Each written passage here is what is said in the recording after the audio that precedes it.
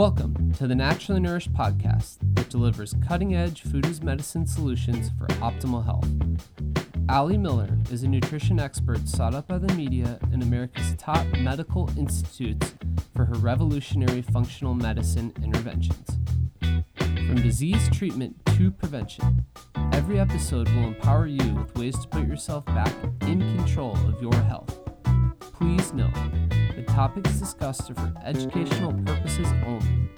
Now welcome, integrative dietitians Ali Miller and her co-host Becky Yu. Welcome to episode 180 of the Naturally Nourished podcast. Today we are interrupting once again our scheduled content to bring you information on the evolution of the pandemic of the coronavirus and new research findings as this continues to evolve, as well as more importantly, we really want to hone in on the value of maintaining your mellow during this time. And we'll be covering today the stress and immune connection. Yes, there has been so much going on, only 1 week away from last week's episode, that we had to prioritize squeezing in today's episode. I will be covering a lot of the information that I've been trying to provide you guys information on over my Instagram, stories and IGTV. Definitely in today's episode, I'm going to cover updates on elderberry and the influence of the cytokine storm. I'm also going to be sharing the information and findings on how the virus COVID-19 is carried into the body, information on that angiotensin II receptor function, what that means for us in the medical field, and how you can use this information to really best arm your body with natural ACE2 inhibitor compounds or molecules that could bind that receptor site. Nerdy stuff, I know. But then, like Becky said, we're going to close with really the importance of stress and the influence of the sympathetic nervous system response on hindering the immune system, the multiple mechanisms of how chronic stress and anxiety can really impair your ability to fight and surveillance against viral and any form of pathogen. I've been talking a lot this week about how it's all about the terrain, right? So we kind of covered that last week in episode 179, that the pathogen, be it virus, be it bacteria, be it yeast, all of these compounds are going to mutate. They always change, and they are commonly dynamic. So our approach should really be more foundational to support both the innate and acquired immune system. And we'll give you a little review of what we covered in last week for sure. Totally. And today's topic is obviously very relevant with what's going on with the spread of coronavirus and still a lot of fear and misinformation out there. But it's also one that often plays the primary driver of dysfunction in our patients' bodies, at all times, which is stress and the influence of stress when in excess or unmanaged or imbalanced can really drive, beyond immune dysfunction, inflammation, and even impact our metabolism as well. Absolutely. We've covered in past episodes the influence of the chronic stress response really being a hindrance to our primary metabolic function. Because, when the body's in this fight or flight response, the last thing it's worried about doing is losing weight. So this is an important message to share now as well, because although the acute focus right now is on, this virus spreading, just like with hurricane season and Harvey, like we saw in Houston, we called it the Harvey 15 because that cortisol stress response and the influence on the thyroid and the adrenals and this PTSD influence of trauma essentially really puts the brakes on our metabolism and can really create havoc in our whole body health. So we'll want to make sure that we keep you guys armed for that. Totally. I can picture there being a coronavirus 15 because not only is this an incredibly stressful time, but people are also opting to stay home or have to stay home and are on self-quarantine and probably eating through their snacks and provisions because they're bored and all the things. Yeah, I think it's the combination, Yep. right? Both stress eating and bored Yep. eating, less Yep. movement. Yep. all of the things. So yes, Yes. today I will update everyone on the findings on those who are at risk. We will discuss, up-to-date mortality rates as of this morning. We will continue to provide you findings on how you can best support your body. But I do want to kick off our episode with our sponsor, Wild Foods, excuse me. They have awesome food as medicine support to aid in your body's terrain or its foundational immune function. So Wild Foods is a company that puts quality, sustainability, and health first in all of their products. They have everything from coffee to turmeric to medicinal mushrooms, and everything that they select is painstakingly sourced from small farms around the globe. They take their mission very seriously to fix the broken food system, important at this time, I'd say, if ever. And they believe that real food is medicine. They've partnered with us to provide you guys an awesome exclusive discount. If you use the code AllieMillerRD at checkout at wildfoods.co, that's .co, not .com, you will get 12% off your order. And I want to highlight just those immune-specific products that they have for y'all. The influence on tea and polyphenols is really favorable in research. We're seeing that polyphenols actually have the ability to inhibit virus's ability to replicate. That means that if virus does get into your system, its ability to regenerate or really expand or multiply in your body will be lessened. And we've also seen influence on interferon, which plays more of a role in your body's, again, acquired immune system. Individuals that have about 5 cups of tea a day, by literature from Harvard University, have been shown to increase their interferon by 10 times as opposed to those that did not drink tea. And that was a study on black tea. I will say my favorite from Wild Foods is their Twilight Black number 9. It is incredibly smooth, like velvety smooth. And research also supports that the compounds in black tea, specifically the theaflavins and the rubigins, are loaded with other health benefits that create antioxidant capacity increase and have really favorable influence on cognitive function as well. So you get that immune surveillance function and a boost for your brain. You could also select wild matcha. Matcha is going to have, it's the ground green tea leaf. So it's going to have, equivalent to 10 glasses of regular brewed green tea in just a teaspoon. So that'd be a great way to get that mega dose to support your immune system and get that kick of polyphenols. And then the last thing I want to mention from Wild Foods, because they have so many awesome products, but specific for the immune, would be their adaptogenic mushrooms. They have mushroom blends by number. So they have wild shroom number 5, which is cordyceps, or number 1, which is reishi. Both have really powerful research that we see on antiviral, immune modulating benefits, anti-inflammatory effects. And they've put together an amazing blend, which is a nootropic, or a compound that enhances cognitive function and brain health, called Cocotropic. It's a wild superfood elixir. It incorporates wild cacao, or raw cacao powder, reishi, chaga mushroom extract, raw maca powder, and wild turmeric. So that would really aid in reducing inflammation, aiding in supporting that HPA stress axis, and support immune function. Go on over to wildfoods.co, put in the code AllieMillerRD at checkout. Check out all of their fun food as medicine products that you can keep in your pantry, and you will get 12% off your order when you use AllieMillerRD. Yes, and you get to skip the craziness at the grocery store and support a small business, which now is more important than ever, for sure. Absolutely. Okay, so before we get into new findings and updates on COVID-19, let's just recap for listeners what was covered last week in episode 179. And for those of you wanting to dig in on this topic, I highly recommend going back and listening to that episode as well.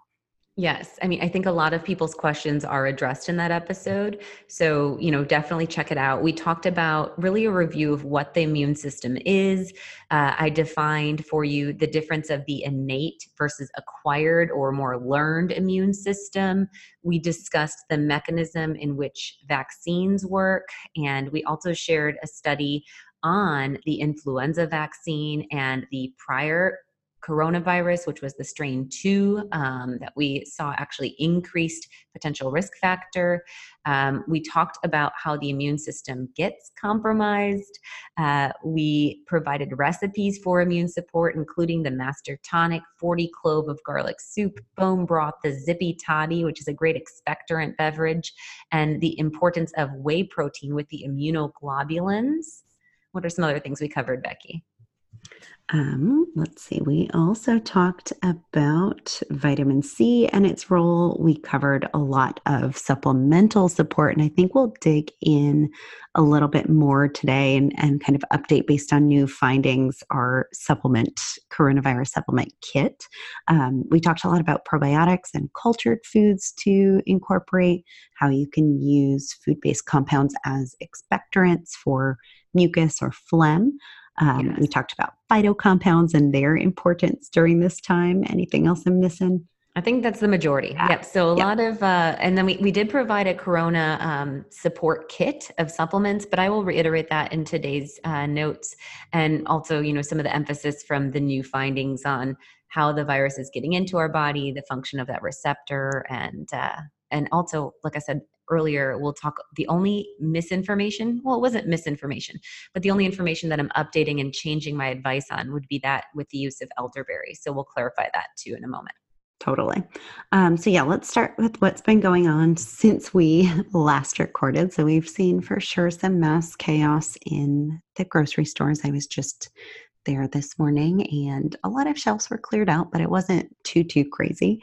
A lot of canceled events, though. I think we recorded prior to the announcement of the Houston Rodeo being canceled, school closures. So we're seeing, as we acknowledge, this will be a big spread. But as discussed on the last episode, some people who get it will be asymptomatic, and those that get symptoms, will likely recover with the same support that they would for cold and flu, such as rest, nourishment, and, best if they can support their system with supplemental support to make symptoms less severe and shortened. And there's a lot of talk right now, too, about, social distancing and staying at home. And a lot of employers are keeping people at home or giving them the option to work from home. But let's just start with what are the symptoms of COVID-19 as this has evolved, and how do we distinguish it from, influenza or the common cold?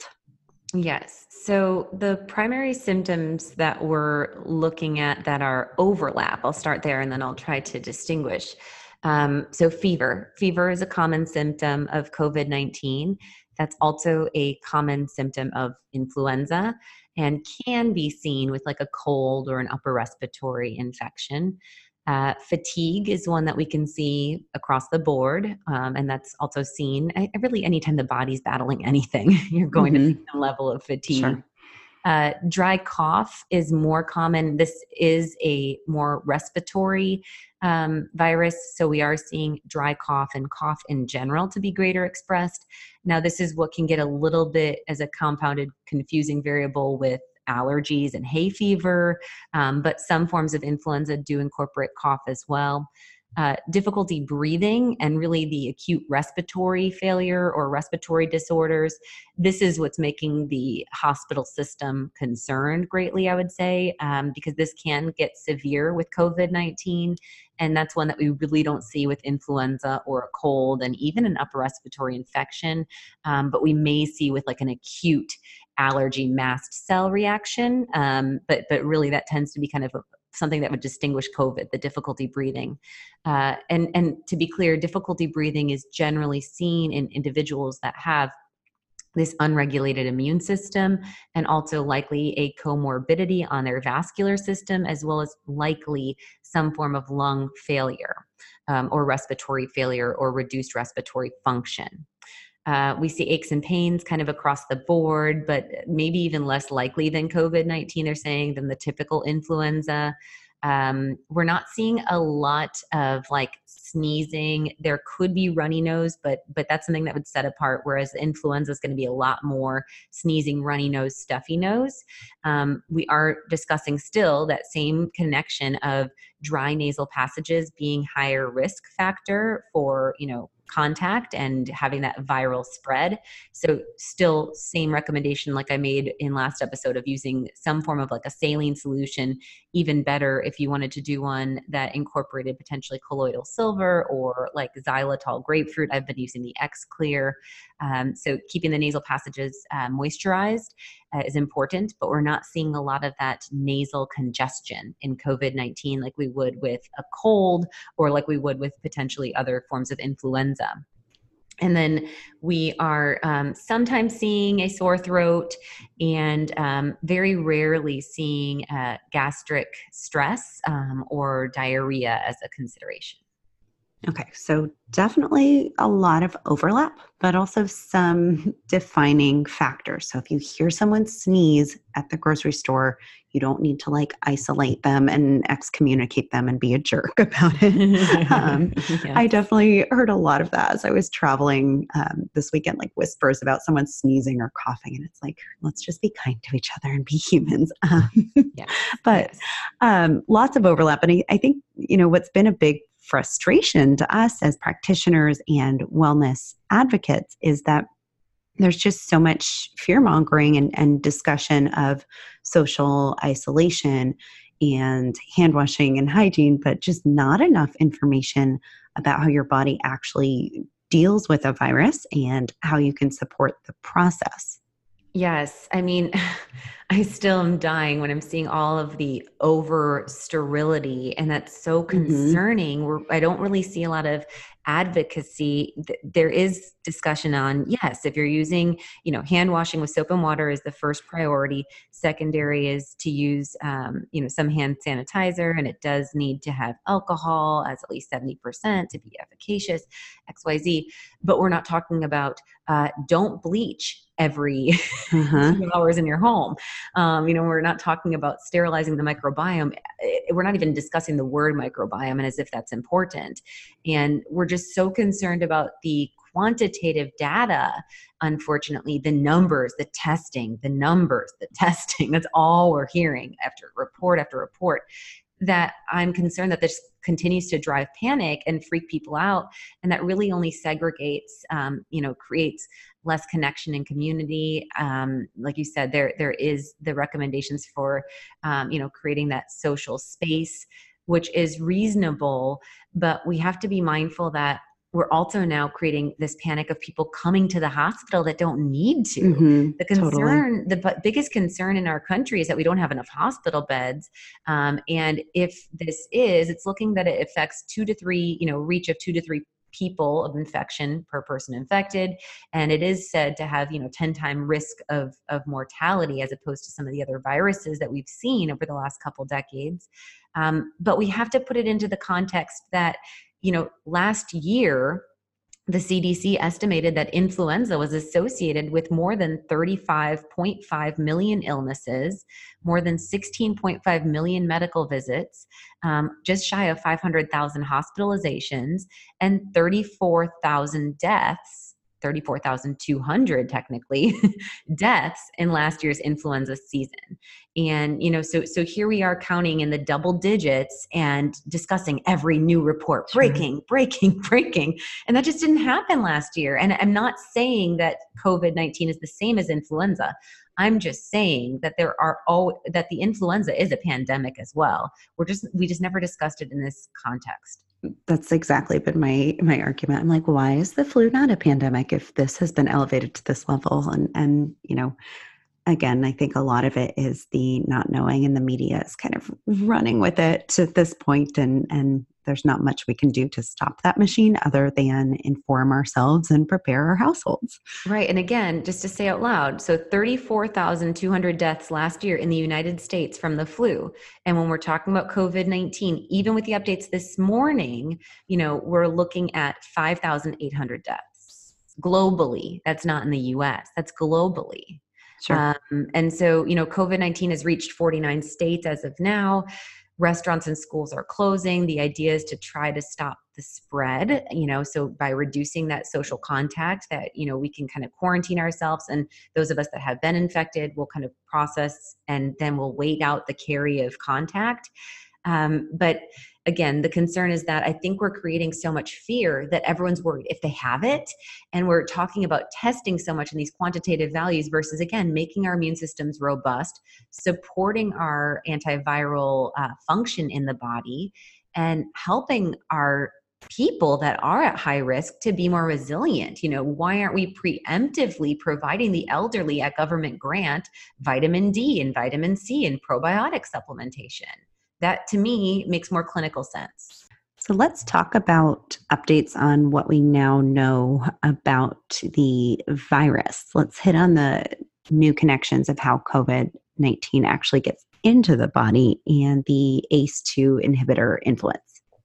Yes. So we know that the coronavirus depends on binding its viral spike protein, basically, to cell receptors of ACE2, or angiotensin converting enzyme 2, in the respiratory tract, and that these bind in the lower respiratory tract. And this is where we can see concerns with respiratory failure or organ failure with liver and kidneys, risks for low oxygen. And that's the big thing. Like I said, that's what we're looking at as a concern in the hospital system. Yep. Not having enough beds with ventilators in the ICUs. Yes. And there's been interesting with the finding of this entrance on the ACE2 pathway. There's been interesting studies. Now, there was one that was not peer reviewed. I will share that very clearly. I will link the research study, but it started looking at molecular mimicry, or what compounds could dock to the ACE2 enzyme, basically blocking the ability, or like locking those. If you think of these ability of the virus to get in, it's using like a lock and key mechanism, right? So in theory, if we can find compounds that molecularly can dock to those ACE2 spaces, that would really support less ability to conduct the virus, and less ability for the virus to really get into the host.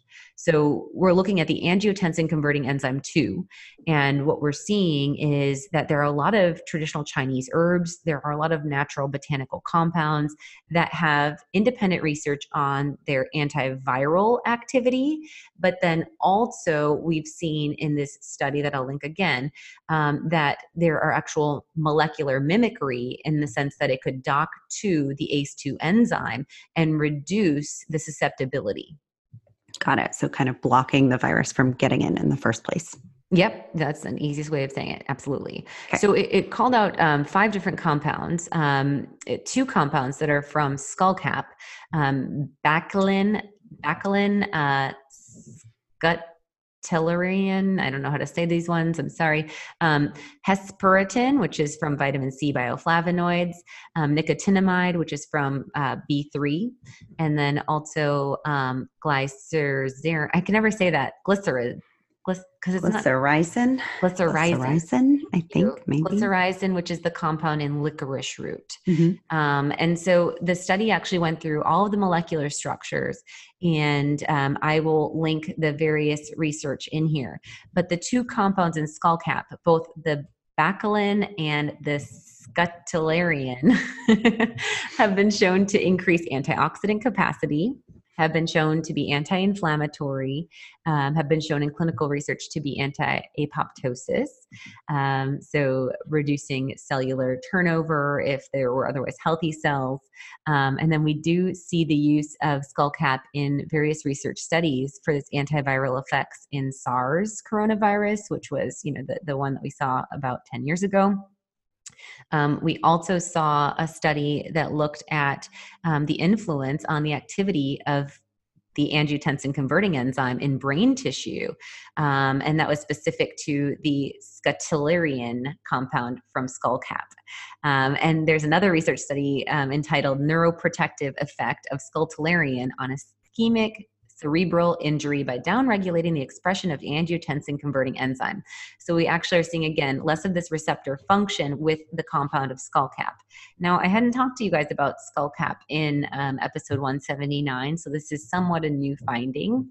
But skullcap has been used as, a native root in China and some parts of Russia for thousands of years to treat infection, have anti-inflammatory effects, anything from allergies to headaches, and it also has antifungal and antiviral effects. I will link a lot of the research on this compound, but when I was kind of digging in, I had an aha moment. We had discussed for y'all the benefits of berberine boost in episode 179, because berberine itself in our product comes from Oregon grapefruit. There's also coptis in there, which is golden thread. And then there is a blend of TCM herbs, which incorporates the skullcap as well as this licorice root, which has its own unique properties. We've seen that licorice has been shown effective in treating chronic hepatitis. It's relatively non-toxic. We've seen in studies that it actually also has anti-SARS-CoV effects, again, that was used successfully about 10 years ago, and that it inhibits the viral absorption and penetration of SARS and CoV. So this was the one that we really are seeing talked about most readily in more of the alternative health world, is the active compound in licorice. Now, I will say we have that also in the berberine boost. So that does have a little bit of that TCM blend with the antiviral, which now would make me say that that's a probably good, powerful player to have on hand. And then another component in our line does have licorice, but it's deglycerized, which would lose this active compound, and that's the GI lining support. So GI lining support still supportive for leaky gut, still a great tool, but you're not going to get that benefit of the licorice, and it's deglycerized because this licorice compound can influence blood pressure. And that's the connection of the ACE, the angiotensin converting enzyme, and why blood pressure medications, work on that similar pathway. Okay, got it. So to apply all of that amazing research, berberine boost and potentially even sleep support would be our best bets. Yeah, I don't know if I mentioned that sleep support has skullcap in it, as well as melatonin, and then other nervines. Nervines, again, are herbs that help to calm your nervous system. This would be a great, powerful tool as we transition later in today's conversation about the stress connection. Totally. And we'll get to the importance of sleep for your immune system as well in a bit here. Yes. And then I just want to shout out real quick before we move on, the hesperetin. We have seen hesperetin dose dependently can inhibit the activity of the proteases, or, the protein compounds of the SARS coronavirus. And this has been looked in cell-based assays. And we see that, we've talked a lot about the BioC Plus in last episode. I've been talking about that a lot. We're seeing now actively intravenous vitamin C being employed in China against COVID-19.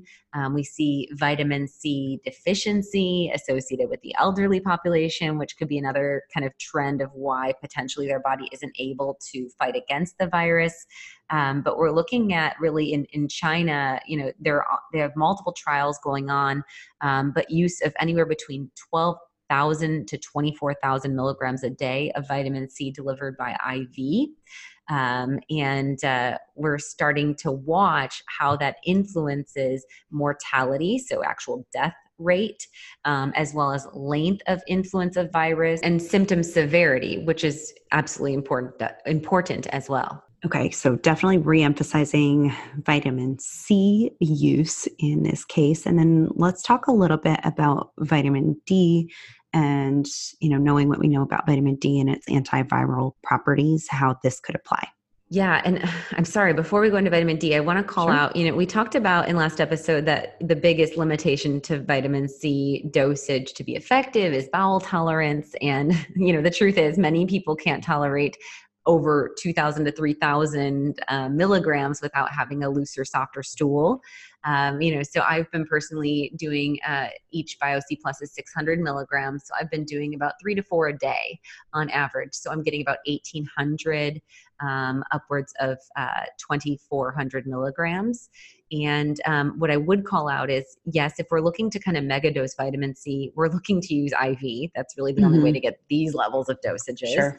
So if you do have to travel for work, that might be a consideration, or liposomal vitamin C would be a consideration because you likely can get larger doses into your cells. But with that being said, if you're doing IV or you're doing liposomal vitamin C, you would be missing out on the hesperetin, which is the bioflavonoid compound, which we do get in the BioC+. So I just want to kind of call out, there is that unique attribute to BioC+ that would be superior over just doing like just doing an ascorbic acid or just a vitamin C supplement at a comparable milligram. Totally. And for, practical use, and even when you are traveling, like I just traveled this weekend and I took 2 every few hours, like on our flight and the airport day. So breaking it up and doing it around your meals and just kind of watching for the loose stools, you can probably, get up to 6 to even 8 of those capsules if needed. Yeah, absolutely. And, you get that synergy effect beyond the bioflavonoids. We're also looking at quercetin and rutin, which are going to reduce inflammation in the body, reduce histamine effect. So definitely a good one during this time of the season, regardless. Okay. Now vitamin D. Yes. So, the big thing we have to call out with all of this. So is Ali Miller saying that Berberine Boost will, prevent coronavirus? No, we don't have any randomized clinical trials on what works for COVID-19. Right. Exactly. What we have is clinical research on how these compounds work to influence immune system function, to impact viral influence in the body, and how deficiency trends have been seen with the pandemic spread, and also the risk factors that we see with mortality. So what's interesting is a lot of people in the news are talking about that potentially there's going to be some seasonal stimulus of as we get into the summer, heat and humidity may play a big role with eradication of COVID-19. But what they're not mentioning is that potentially that has to do with vitamin D in the sun. Totally. And we see this every flu season, right? That's why things kind of go down as people get outside. We need UV light to aid with production of vitamin D, right? We've talked about how vitamin D plays a role as a prohormone. It has a possible role directly in infection. It has an ability to suppress suppress inflammatory overload, as well as have an anti-inflammatory process. So that's a very important point to make. It's not unimodal. Vitamin D can actually both suppress and upregulate our body's inflammatory pathways. It's a smart hormone compound basically in the body that modulates the immune system. So it's not a one-directional function. The most compelling thing that we have seen in research, one study was put out by Queen Mary University of London that found daily or weekly supplementation had greatest benefit for individuals cutting their risk of respiratory infection in half.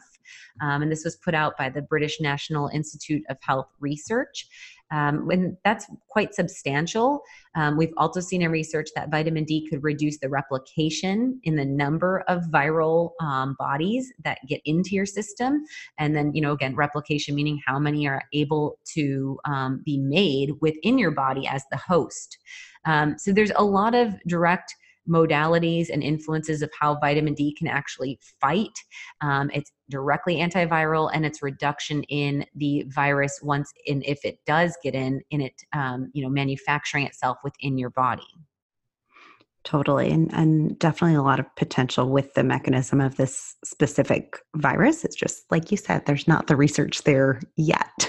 Yeah, I mean, there's the connection in research on how, again, coronavirus attaches to cells via the ACE2, and vitamin D can play a role also with that receptor function. Like I said, the big thing I would say that I'd really harp on with the vitamin D is the influence on our respiratory function, and the fact that vitamin D not only can be antiviral and not only anti-inflammatory and pro-inflammatory when it needs to be, but that it also supports respiratory function, which I think is really important to note. Totally. And that it's been seen in studies to inhibit, other types of virus that we're more perhaps familiar with, like herpes, Epstein-Barr, hepatitis, even Ebola, and things like that. Yes. And I swear my eyes saw it. I was talking about this yesterday. I did a Instagram live with Sean Wells, and I swore I could not find it in today's episode. And I think that the internet's being combed with potentially some agenda. It totally is. Because I swear I saw with my eye, just like you mentioned, some of the research that's being done in China right now with IV infusion of vitamin C. I swore I saw with my eyes really mega dose of vitamin D as an intramuscular push at somewhere in the likings of like 200,000 IUs. I could not find it. And I specifically found it in China in relationship to COVID-19 as a treatment mechanism on trial, and I could not find that. So I can't speak to that. But what I will say, the research study that I mentioned that did come out from the British National Institute of Health did find they did segregate between the orthomolecular megadoses and daily dosage, and they found that individuals that daily dose had greater efficacy. So another good reminder that vitamin D should be your friend through the season ongoing. Totally. Okay. And so in our last episode, we covered a lot of risk factors and statistics, which there have been some increases in that death toll, but the population and relative risk is still just about where we had discussed. Let's just take some more time to talk about why the at-risk population is getting impacted and new findings on COVID-19. Yeah, so we're still looking at elderly. And in fact, once you get to age 80 and up, the risk factor is significantly increasing. So when we think of the elderly, the first thing I think is that they are less mobile. So they're not moving their body as much. They are experiencing sarcopenia or muscle wasting. And we know that there's such a connection of muscle mass, muscle density, active muscle tissue, and immunological function. So that's a big mechanism right there based on structural health, right? We know that the elderly, with being less mobile, likely are indoors more. So they're not getting exposure of that UV light to make the vitamin D. There's a higher risk factor of deficiency of nutrients overall in the elderly. So we're looking at, like beyond the vitamin D, also lower vitamin C. We're looking at lower zinc. And that takes us to the next concept of iatrogenic influence. The elderly population in the United States, at least, I can't speak to China, I'm not as well versed, but I know in the United States that the elderly population is on a lot of pharmacological agents. And a lot of these medications are going to interfere with immunological processes. So when we're talking about minerals like zinc, that's where we would see the influence of PPIs. So, whether it's Nexium or Protonix, these proton pump inhibitors block the stomach acidity required to aid in protein digestion, which can further contribute to that muscle wasting, right? Or less intake of protein because it drives indigestion. So then we're dealing with higher refined carbs as the diet, and then elevated blood sugar levels which interfere with immunological process. We see when stomach acid is not optimized that those individuals tend to run lower in B vitamins. They tend to run lower in minerals, so that incorporates zinc there. We start to see a lot of the nutrient deficiencies when we're interfering with optimal digestive function. That takes us to NSAIDs in the elderly population.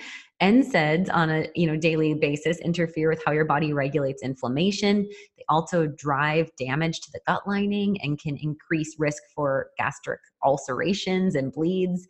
This can interfere with the ability to absorb nutrients. Then there's corticosteroids, which kind of connect us into our stress story, but corticosteroids, which are used in many people as a pain managing tool or an immune managing tool if the individual has rheumatoid arthritis or some form of an autoimmune condition. And the elderly especially, these greatly suppress the immune function, downregulate the ability of immune cell production in many ways. And then statins. I don't think that this is at all being discussed, but, when we look at the influence of LDL as a influencing factor of macrophage activity, which plays a role with that innate immune function. As total LDL levels go down, remember, all-cause mortality goes up. So when we're really reducing our cholesterol levels, that in a sense can really interfere with immunological process. Okay. And then for lifestyle support in terms of what we can do about all of these factors, it's basically employing the opposite of those concerns, right? Absolutely. So, I mean, aside from don't get old, because you can't help that, can't stop time, all of the other things could be addressed, right? So supplementing with those nutrients that we see deficiency of, ensuring that you maintain as best you can lean body mass and mobility, movement, eating a lower carbohydrate diet to manage that elevated blood sugar level. Getting out in the sun, right? All of these things would reduce risk factor. It's just very frustrating because, New York Times came out and said, elderly is higher at risk, and we don't know why. It's like, what? I just named 6 reasons. I think very clearly could be tied to why these people are at higher risk of death from this virus. Oh, totally. I mean, that's just silly. Oh my gosh. Right. And then let's discuss this cytokine storm, what that is, and updates on the recommendation of use of elderberry and whether there are any other herbs that maybe influence as well. Yeah. So specific to elderberry, as I mentioned last week, it has antiviral properties. It has been shown to be very effective in various strains of influenza. In fact, it was shown against 10 different strains in a double-blind, placebo-controlled randomized study to reduce the duration of flu symptoms significantly. But there's 2 mechanisms of elderberry. One is its antiviral influence and the polyphenols themselves that likely reduce that virus's ability to replicate.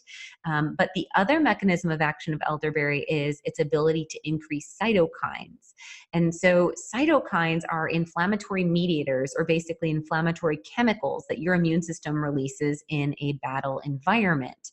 The concern with COVID-19 is what makes COVID-19 unique is that it upregulates or utilizes what we're calling a cytokine storm.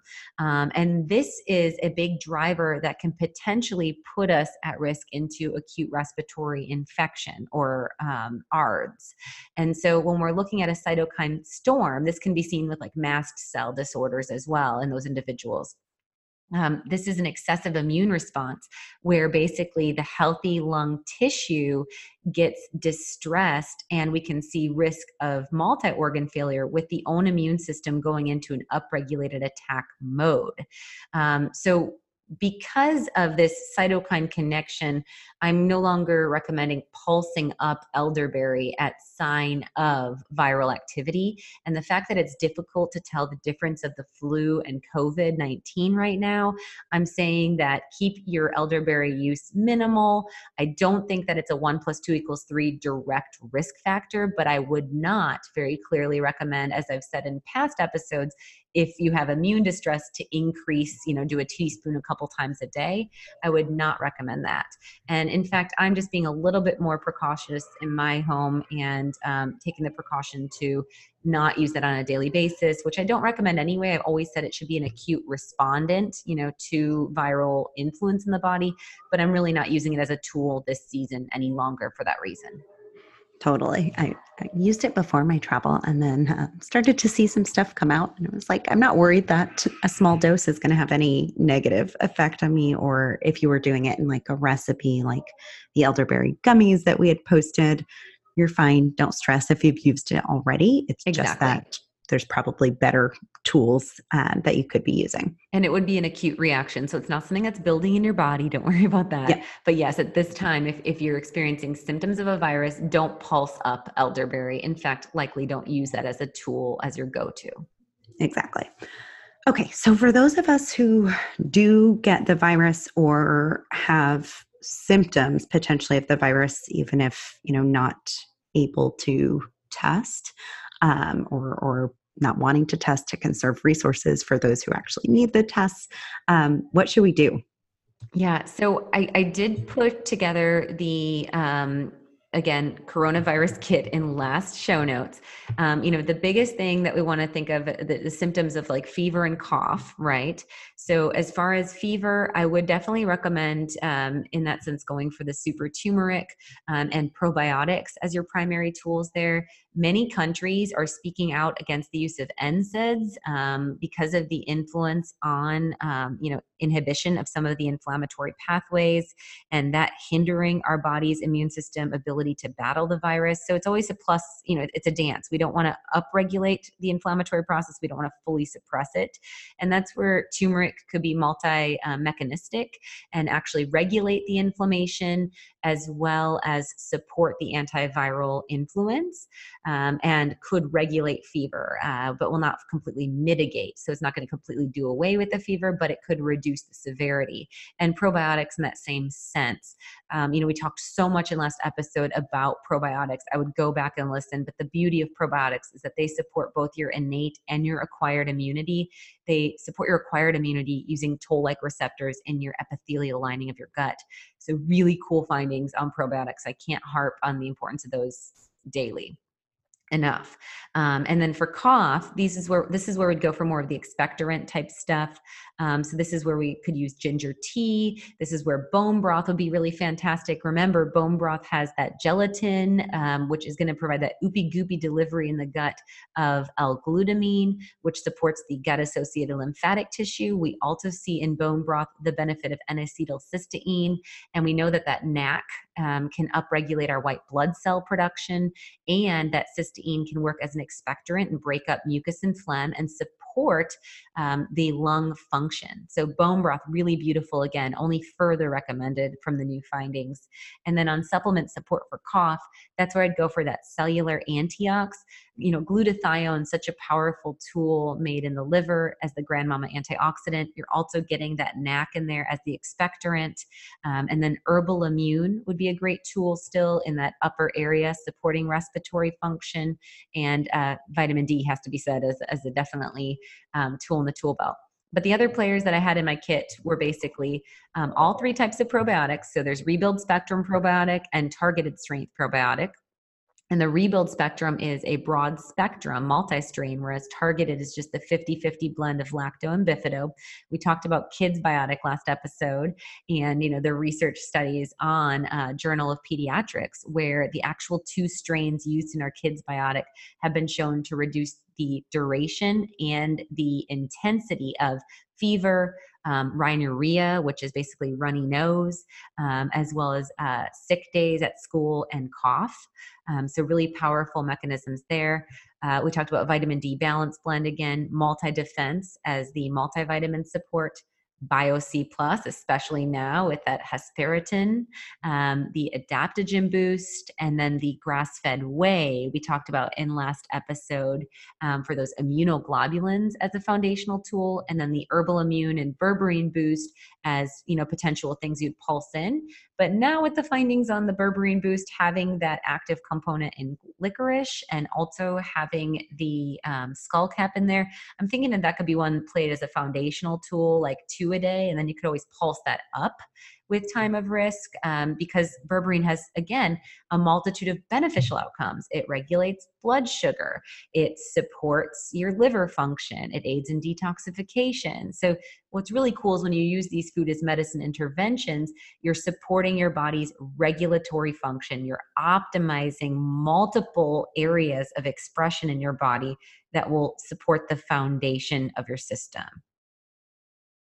Okay, awesome. So really everything we said last episode, aside from the elderberry, still stands, including the Xiclear nasal spray, yes, colloidal silver spray, etc. But I'll update in the show notes so it's super clear of what we still recommend. So let's shift, speaking of being cooped up and having your kids potentially at home, into the stress and immune connection, because I know we've been preaching mellow, as best as we can, and doubling down around here on GABACalm, Calm and Clear, Relax and Regulate, all of the stress supporting supplements.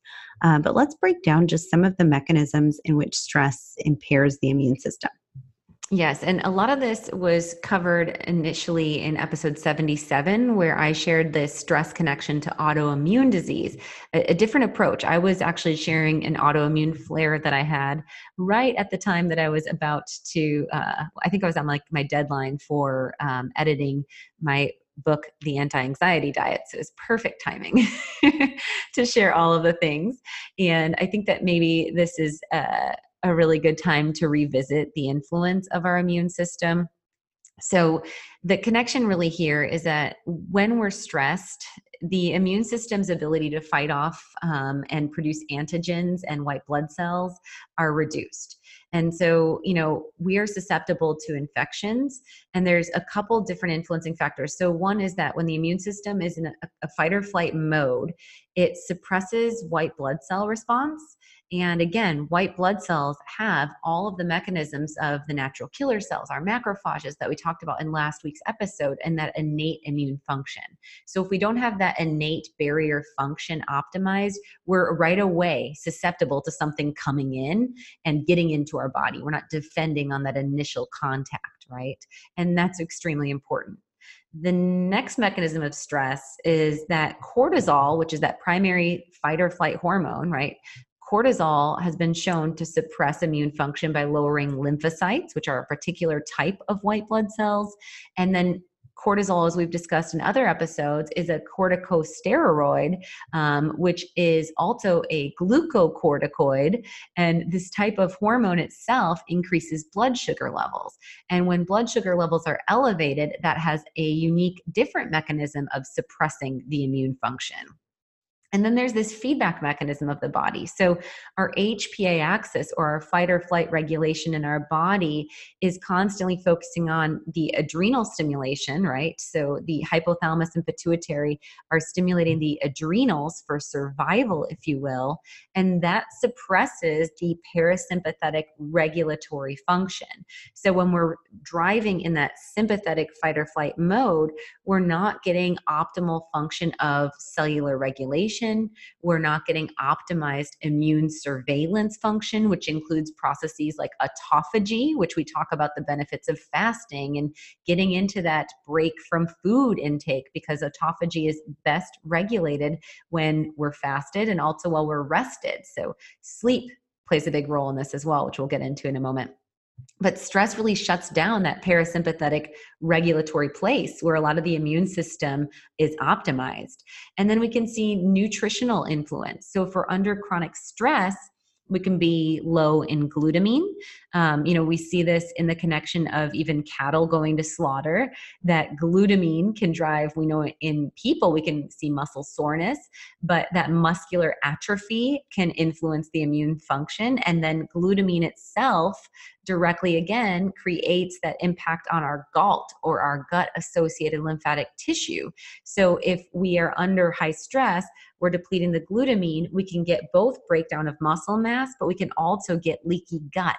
And I've talked about that time and time again, how stress can influence that secretory IgA, and also LPS, lipopolysaccharide, which can literally drill holes in our epithelial lining. So we can actually see gut damage in relationship to emotional and mental stress. And again, guys, 70 to 80% of your immune system resides in your gut. So that's not going to work good when we want to stay armed and prepared to battle a virus like this. Totally. So many mechanisms by which stress can impair our immune function, and you haven't even gotten to yet depletion of certain micronutrients. Yeah, so we can see, of course, deficiency in B vitamins, which we burn through for neurotransmitter production, but vitamin C gets depleted with stress, as does magnesium. And so we can see a huge influence here, and then these can interfere with how our body metabolizes our day-to-day function, but then there's some direct, like with glutamine and vitamin C, direct viral and immune regulating properties, which are hindered if we're burning through these nutrients with stress. And the last thing I'll call out is just the sterility of the microbiome. So not only does stress drill holes in the gut, but stress also sterilizes our gut bacteria in an unfavorable way. We can see no growth of lacto and bifido strains. So these are, again, the two strains that are in my Restore Baseline probiotic and seen 4 times more potent in the Targeted Strength probiotic, as well as the 2 strains in the Kids Biotic. And these are the 2 strains that play a huge role on immune function, both innate and acquired or learned, as well as the 2 strains that play a role with reducing anxiety and supporting against depression. We've seen in studies probiotics being called nature's Prozac and been shown in a double-blind placebo study to actually regulate and manage mood. So again, it's this chicken and egg relationship where the stress depletes the microbiome. This makes us more susceptibility to virus and pathogen in general. And then this keeps us more stressed out because without the lacto and bifido, we're not manufacturing serotonin and GABA. And it's just kind of this total chicken and egg disaster. Okay, so what are some of the symptoms that we see with high chronic stress, or really, as we covered in episode, 56, way back, on rebounding your body from trauma? What are some of the concerns of long-term stress? Well, one of the first kind of acute before we get into chronic would be GI distress. We talk about like butterflies in our belly. The enteric nervous system, which is the brain and the gut, is greatly piloted based on our bacteria status. So again, that mechanism of stress sterilizing the gut bacteria can create opportunity for other takeover by pathogens. So this could be something like Candida albicans. This can be a gut bug that has nothing to do with COVID-19. And that susceptibility can cause GI stress. And then there's even just a neurological connection where that enteric nervous system is responding to the excess epinephrine or adrenaline, and its peristalsis either is greatly exacerbated, meaning that there's a lot of pumping. So we're dealing with like diarrhea, loose stools, just like you might get like performance anxiety. And before, speaking on stage, you might have a looser stool or something like that, or a big event. And then we can see the other end of the spectrum where we can actually see constipation, where bowel motility gets almost paralyzed from the stress response. We can also see bloating. We can see in really severe stress and trauma, vomiting, because the whole immune system goes into this overdrive inflammatory response of not knowing what's wrong, and it just starts to try to get rid of stuff. We can see nausea and just like a generalized feeling of unease. And when you're experiencing that, like that rawness or just like that discomfort in the GI, that's definitely an indicator that GI lining support would be a very powerful tool. And you should double down on bone broth and reduce the roughage in your diet. So maybe hold off on raw vegetables during that time. Definitely pull out things that have anti-nutrients in them, like high lectin. So I'd pull out grains and beans completely, and especially processed foods, because during a time of high stress, we're more susceptible to having food sensitivity as well. And it's definitely important for people to understand so that you don't come out of this when in 2 months, no one's talking about COVID-19, but now you're dealing with a, puffy, distressed abdomen, and you're dealing with 5 new food sensitivities. Totally. I think that's a great way to still use that GI lining, even though it doesn't have the licorice form that we were talking about. Oh, absolutely. I mean, there's definitely still a lot of benefit there, and it protects the epithelial lining, which is so huge to the immune system. Yes. And then, just the immune system in general is going to go into hyper or hypo. It either goes into overdrive, hypervigilant response, or it goes into shutdown mode. And in this sense, we're really talking about not wanting to get in that shutdown because we want our army activated. We can see physical pain from stress. So people may be experiencing headaches, body aches, chronic pain throughout their body because of the inflammatory dysregulation of that fight or flight activity in the body. And then we can definitely see influence on our, heart rate. So we can see increased blood pressure. We can see shortness of breath. We can see, the more short, rapid breath, which can then drive things like panic attack. We can see anxiety, depression, and insomnia as concern during this time. We can see like that pressure in the chest and pounding heart, cold sweats, a lump in the throat, dizziness. And then when epinephrine gets really high, which is adrenaline that's made by the adrenal glands. So our adrenal glands, again, make cortisol as well as dopamine, norepinephrine, and epinephrine. And if those neurotransmitters of the adrenals get thrown off and we have an imbalance of our norepinephrine and epinephrine relationship, it's like this like steam train on the track, but we don't have a release valve, if you will, to release the steam. So it can be this feeling of really intense pressure, and almost out of body. And this is where then we can be more prone towards hypervigilance with excessive dopamine, like double checking things, racing thoughts, difficulty concentrating. Tinnitus is often seen in this excessive epinephrine and dopamine state. And all of this can really drive, of course, then influence on the way that we engage with others in the household. So, if we're stressed and wired, then we're more bitey, irritable, and definitely can interfere as far as how we're managing as a unit. And that's the important part. I think that I really want people to understand is you listeners, whether you are, based on your age range and your household and whatnot, that we all as people, I think can take responsibility for managing as best we can our own wild stallion of stress response to all of the information we're hearing out there, all of the, I believe, to be fair, fear-mongering, and I think some irresponsible reporting. And we can harness this and we can contain our own energy response, because right now there is a palpable level of anxiety. You can feel it. I don't know about you, Becky, but every time you leave the house, you can feel this like doomsday vibration going on. And that is contagious, and that is immune modulating in a negative way, and that is disease causing, and that will have likely a chronic influence that is going to precipitate beyond the longevity of this viral strain. Totally. And the stress and perpetuation of anxiety it's not supportive in any way, shape, or form. It's not going to help you be better prepared to be stressed out by this. So let's talk about kind of some ways that we can reduce stressors and just put in a little bit of positive environmental support right now for stress reduction. Yeah. So, it comes down to some simple tips, but hopefully I can give you some active tools and homework to work on. But as long as we can manage our sleep, our movement, our mindfulness, which could be incorporated with mantra or meditation and breath work, we should be able to I'm calling it this wild stallion, just like I do anxiety, right? We should be able to really kind of harness this. And again, it's really important that those of you listeners are able to do this, because you can transcend this sense of mellow, grounding influence, which can greatly support your household in their ability to be safe during this time. So the first thing I would say is 7+ hours of sleep. We've seen studies by the University of Washington where they looked at chronic sleep deprivation suppressing the immune system. And they actually looked at the inflammatory markers that activate immune cells.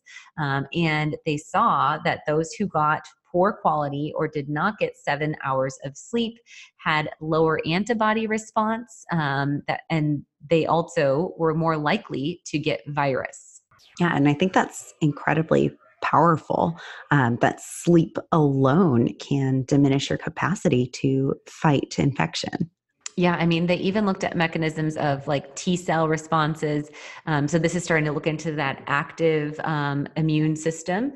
And they were able to confirm that the beneficial effect of sleep on T cell activation was able to decrease activation of virus function. So there's direct mechanisms, as well as, again, that parasympathetic immune regulating surveillance function that goes on while we are in that deep restful sleep. So this is a really good time to be proactive in working on your sleep hygiene. Don't just Netflix and chill into the 3 a.m. time frame and glaze over at your TV. This would be a good time to pull out that blue light in the evening, get a good book, practice foam rolling and some stretching and some light movement to get your body into a released state. This is also where sleep support, which has that dual influence of the melatonin, also those nervine herbs, and that skull cap, which has that antiviral and ACE2 influence, could be a really powerful player. And don't read the news in bed, guys, please. Yeah, I made the mistake of doing that last night. It was no bueno. Yeah, Byron and I have found ourselves kind of staying up and like ruminating on the things that we've read during the day. Like this is not good. So good time for relax and regulate. Yes. GABA calm, CBD, I think as well. Absolutely. And all of those, especially, well, relax and regulate, since you mentioned it, Becky, really powerful mechanism direct on reducing that cortisol, which is important to note because remember, just a couple of moments ago, I talked about how cortisol can actually reduce our lymphocytes, and cortisol can actually, reduce our overall immune function and interfere with that blood sugar regulation. Well, magnesium bisglycinate, which is the form that's in relax and regulate, can actually cross the blood-brain barrier and block the pituitary, the P of the HPA axis, from making ACTH, which is really the direct stimulator of the adrenals. So it kind of works as a bodyguard to block that stress response. So you can get that deep, restful sleep. You can also block that cortisol. So you're going to get a better immune function while you sleep, and less of that cortisol spill, which could drive the undesired weight gain that we talked about, that we can often see following trauma. Totally. And then what about exercise Yeah. and movement? Because I know a lot of like gyms and yoga studios are shutting down. I know I personally have been pretty hesitant to go to the gym because I'm like, it's already a petri dish. Let's not perpetuate that. I'm going outside instead. Yeah, well, and there's two considerations with exercise. Absolutely, going outside is best. And when you're moving your body, you do definitely want to ensure that you're still aiming for, 10,000 steps a day. Again, we want to maintain that muscle mass. Remember, that's one of the factors that makes the elderly more vulnerable is sarcopenia or muscle wasting. So just because you're home doesn't mean that you should not use your body. You can lift weights at home. Doing resistance training is going to be the best bang for your buck, as would gentle movement therapy like stretching and yoga, because that's going to support that parasympathetic state, as would just walking, just getting our feet on the pavement outside, or if you're able to walk barefoot in your lawn or in a neighborhood park, you could still practice social distancing while being outside very easily. And you're not going to be within a spectrum of contagion with anyone. So that would be a really great way to get that vitamin D and get more of that parasympathetic hit when you actually are able to get it outside. But we just continue to see, again, muscle mass improves the immune system. And this plays a role with our innate function, which helps with that barrier of defense. We see that muscle mass plays a role with inflammation regulation in the body. Really important to keep moving your body. And also that's going to help with your quality of life and your outlook. It's going to help with, we've talked about the connection of endorphins and feel good influence on our brain. And that's really important during this time to maintain positive perspective.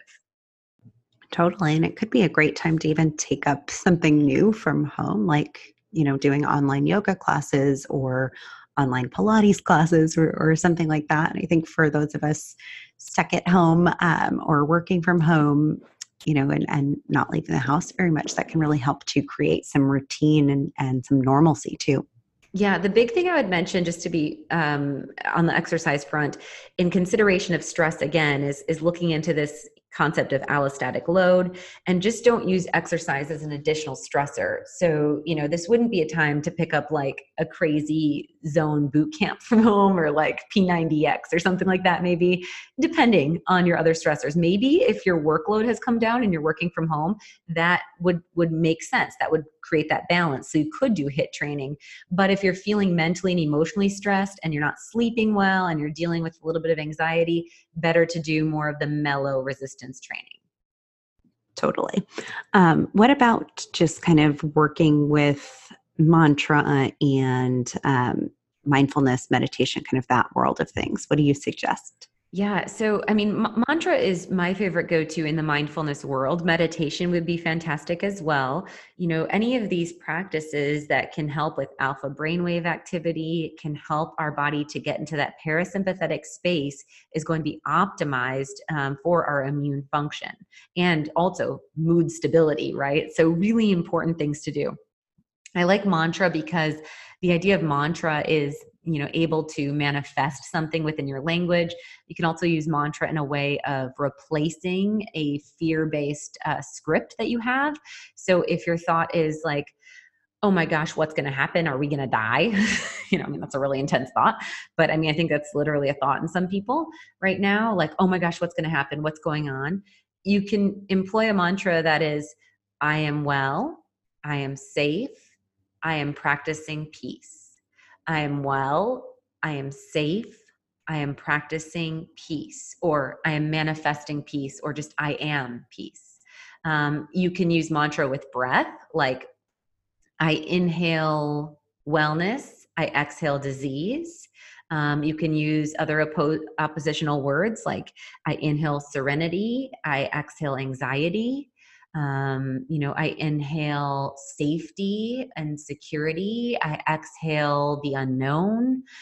You can also use breath and mantra in a space of letting things pass through you, like the ocean going back and forth, as opposed to holding it. And even just using mantra in a strong way of, I will not allow anxiety to reside in my temple, or something like that. If you're experiencing fear, I am a beacon for hope. I will not allow fear to manifest in my being. So you can just directly call out what you want to claim. And the more that you actually say it out loud, the more that you spend time really repeating this and making this a part of your subconscious, ideally, by doing it so much that you're working that muscle memory, that it becomes something passive, the more that the brain is going to be in that space versus all of the talking heads on the TV of pandemic, death rate. All we hear are statistics that are fear mongering. Then the brain starts to function in that sympathetic space. Yeah, and you may want to turn off notifications on your phone and kind of block some of that stuff from coming in as well, or limit your amount of time, like set yourself a timer of 5 minutes that you're allowed to read the headlines and worry, and then, kind of shut the door on that.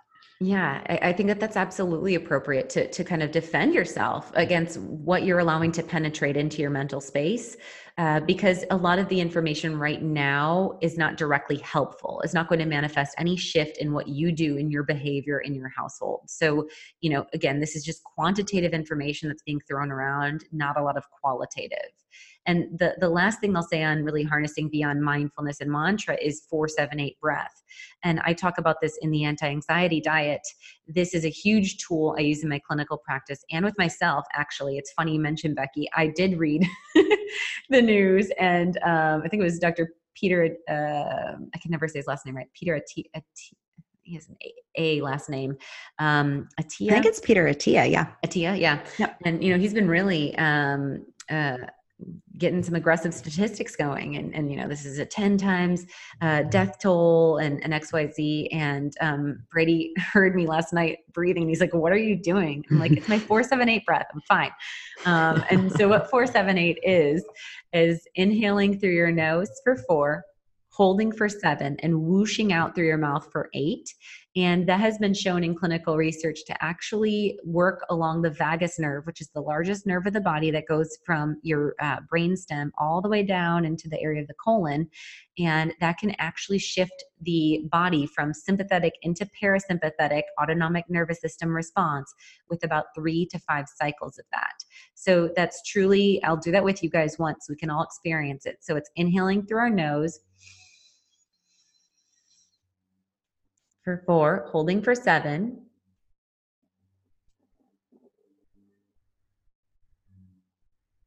and whooshing for 8.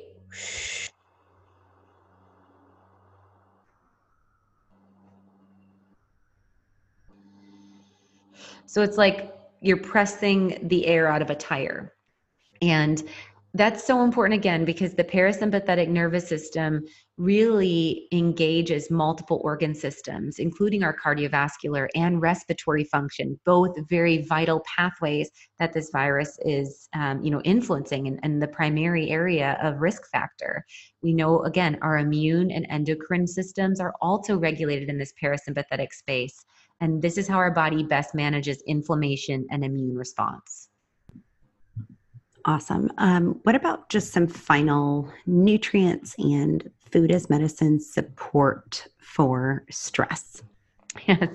So we hit up relax and regulate with the magnesium. I don't think we've talked about in today's episode really calm and clear and GABA calm.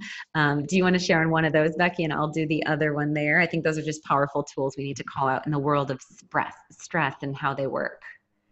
Totally. So yeah, I would say GABA calm's a good one right now because it has such a immediate onset. It takes about 15 minutes to feel, 10 to 15 minutes to feel the effect of one of our GABA calm chews. And GABA is a bioidentical form of GABA. So GABA is that inhibitory kind of wind down, shut it down neurotransmitter in the brain that can really help with if you are, ruminating and getting into these kind of like panicked thought patterns or experiencing physiological symptoms of anxiety, or if you have to do something that might provoke anxiety right now, like you need to go to the grocery store, that would actually be a great time, or Yes. do need to fly or something like that. Great time to take a GABA-COM in kind of those acute demand moments of need.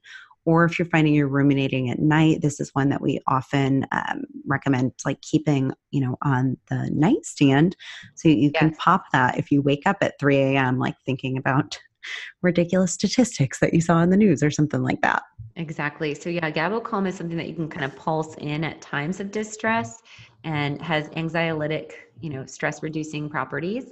And then the Calm and Clear would be the kind of more macro focus for the foundation. It's going to incorporate B vitamins, which are going to play a big role with neurotransmitter regulation. It has nervines and adaptogens. Many of these herbs actually themselves have immune supporting properties, but adaptogens help us to adapt to stress demand, whereas nervines are calming. In the Calm and Clear, we also have phosphatidylserine, which is going to inhibit that excessive cortisol, which also is an important mechanism here, and L-theanine, which aids in the alpha brainwaves, aiding in concentration, creative thought process, and focus without agitation and anxiety. We could pair in the BioC Plus again, because vitamin C is huge for the adrenal glands. It plays a role in modulating cortisol, which is really important, but also the BioC Plus has those bioflavonoids for the ACE2 influence, and then vitamin C as being an antiviral support. And the last one I would go into is adaptogen boost. I don't think we talked much about this in last week's episode. I want to just nerd out on the 3 active compounds in here. So it's cordyceps, rhodiola, and ginseng.